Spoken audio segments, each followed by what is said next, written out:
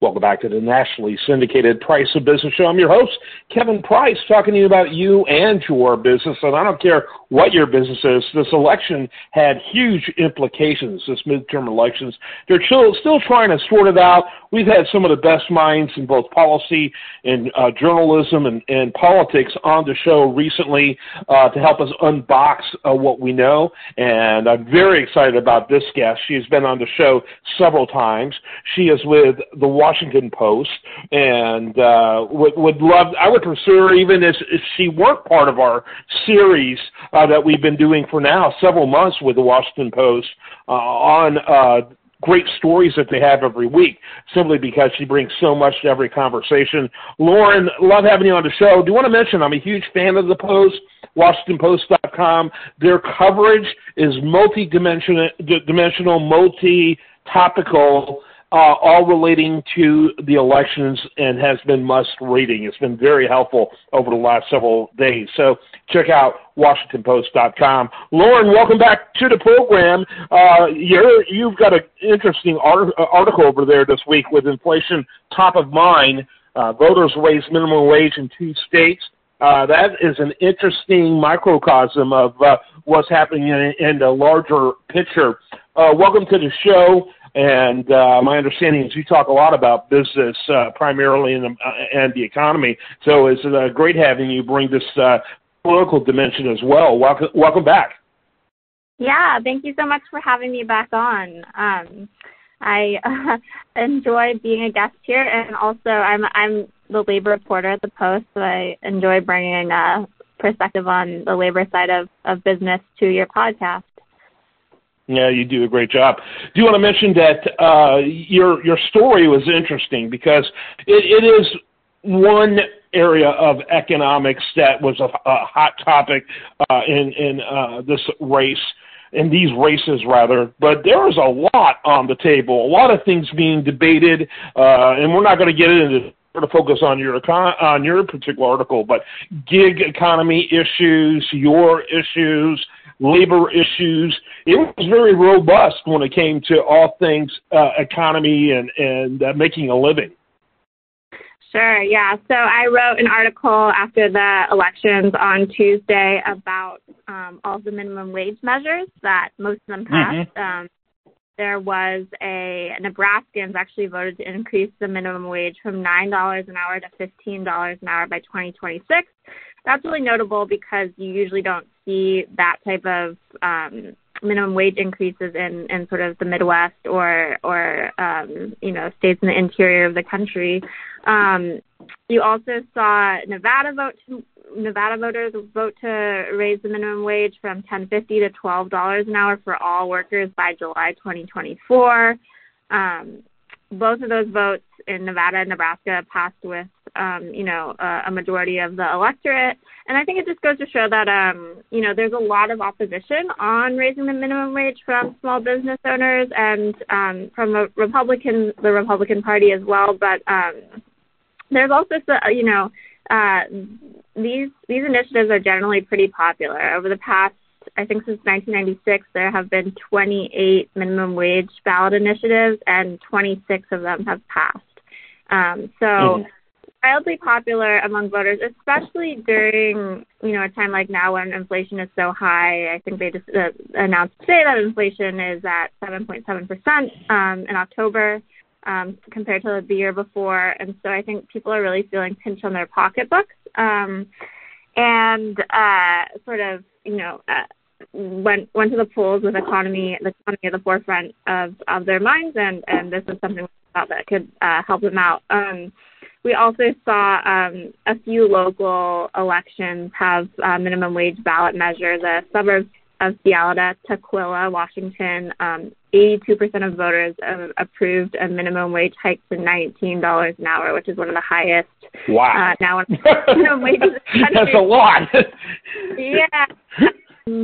And that's up from $14.50. So all the workers in the fast food industry and in the malls and in that town are going to see a big wage increase next year.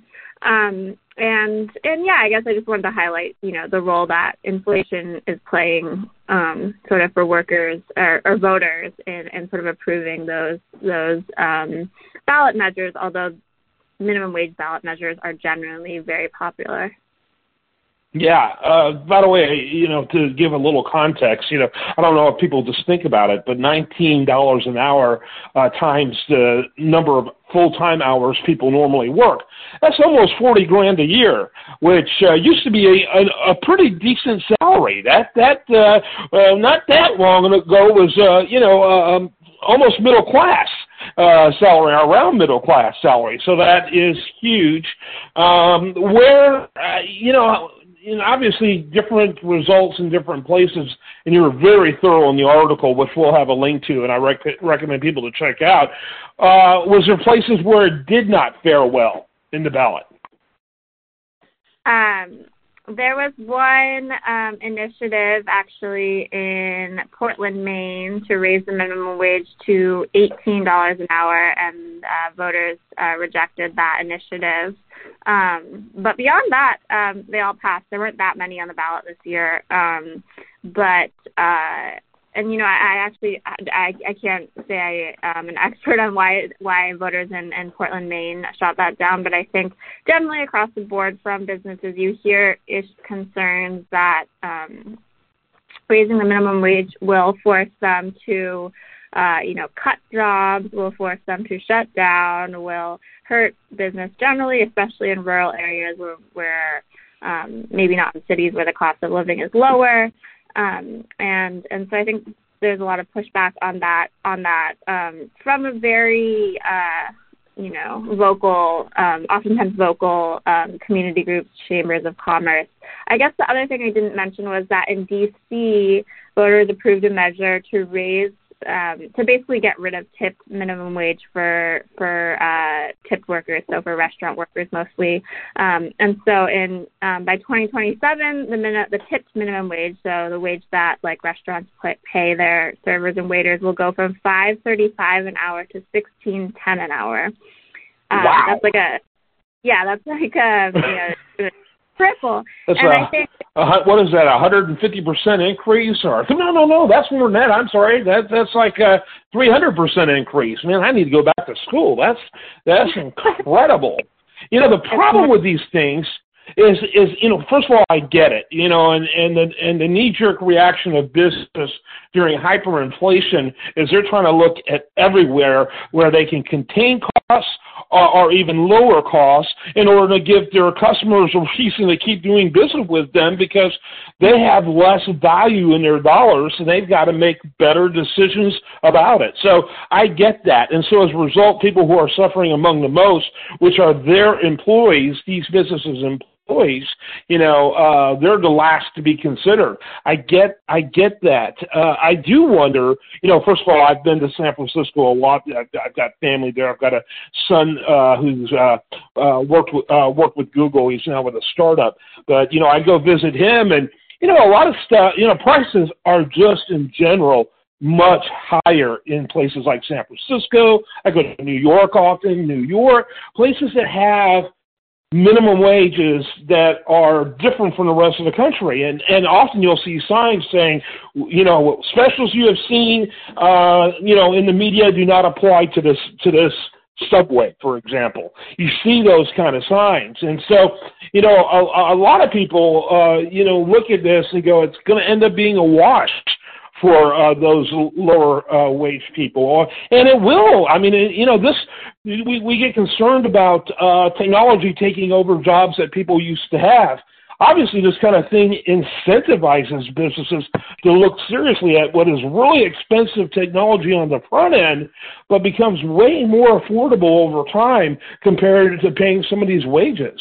It's very complicated. I know we're encouraged to say, oh, look, this will help. But I wonder about the long-term implications. Mm-hmm. Yeah, I think there's mixed responses. There have been a lot of studies that shown in places that have raised the minimum wage to $15 an hour that businesses are doing fine. They're not shutting down. They're not automating jobs. So I think there's a ton of research done on this. that sort of supports both sides. I think, one thing I'm hearing even from the workers in this city in Washington who received and who are going to have a $19 an hour minimum wage, like for them, that's not a huge, like $40,000 a year, not a huge boost. They're still going to be living paycheck to paycheck. So, it's a victory for them, but I think what they're thinking in their minds is like, this is the bare minimum. Like we're, barely surviving here. So we'll see how that goes, and we'll also see what happens. I think the country is probably headed toward a recession. I'm not sure how big or small it will be, but workers also have a lot of leverage right now to demand higher wages, not just through ballot initiatives, but because the labor market is tight and because there are, big labor shortages in a variety of industries. So they've really used that leverage to sort of demand or ask for bigger wage increases than they've seen in decades, really. So I'm not sure how long that's going to continue. So we might not see these types of wage increases for people continuing into next year. Besides, these ballot initiatives. Yeah, and I have mixed views about it. I certainly understand the argument. Businesses are not going to voluntarily do it, or very rarely voluntarily do it in an economic environment like this. The government's already doing its part to create a recession. By the way, it's dealing with the interest rates. I mean, and that's really being done mainly by the Fed. These interest rates are almost like chemotherapy with cancer. It's designed to slow things down, and and so that has a recessionary impact. And so, no question about it. I do wish there was a little bit of I guess you could say discretion on how they did policies like this. For example, I don't have a problem with mega corporations that are tons of billions of dollars at play this minimum wage increase is going to hurt our business and hurt our consumers while their CEOs are making tens and even hundreds of millions of dollars. I'm like, really? That's one thing, right? But the vast majority of these businesses that we see, there's way more businesses that employ small businesses, and they're not making millions. They are, in a very different situation. But it's hard to do. It's very romantic for me to even bring it up. That is, though, one of the challenges with policy. Love having you on. This is very timely. Everyone needs to read it because a lot of it, I think, is a harbinger of things to come. And that's a great thing about the journalism there at the Post. Lauren Gurley, I love having you on. Thanks for being with us again. Final thoughts? No, I think we covered basically all of it. Thank you so much for having me on again. I enjoyed it.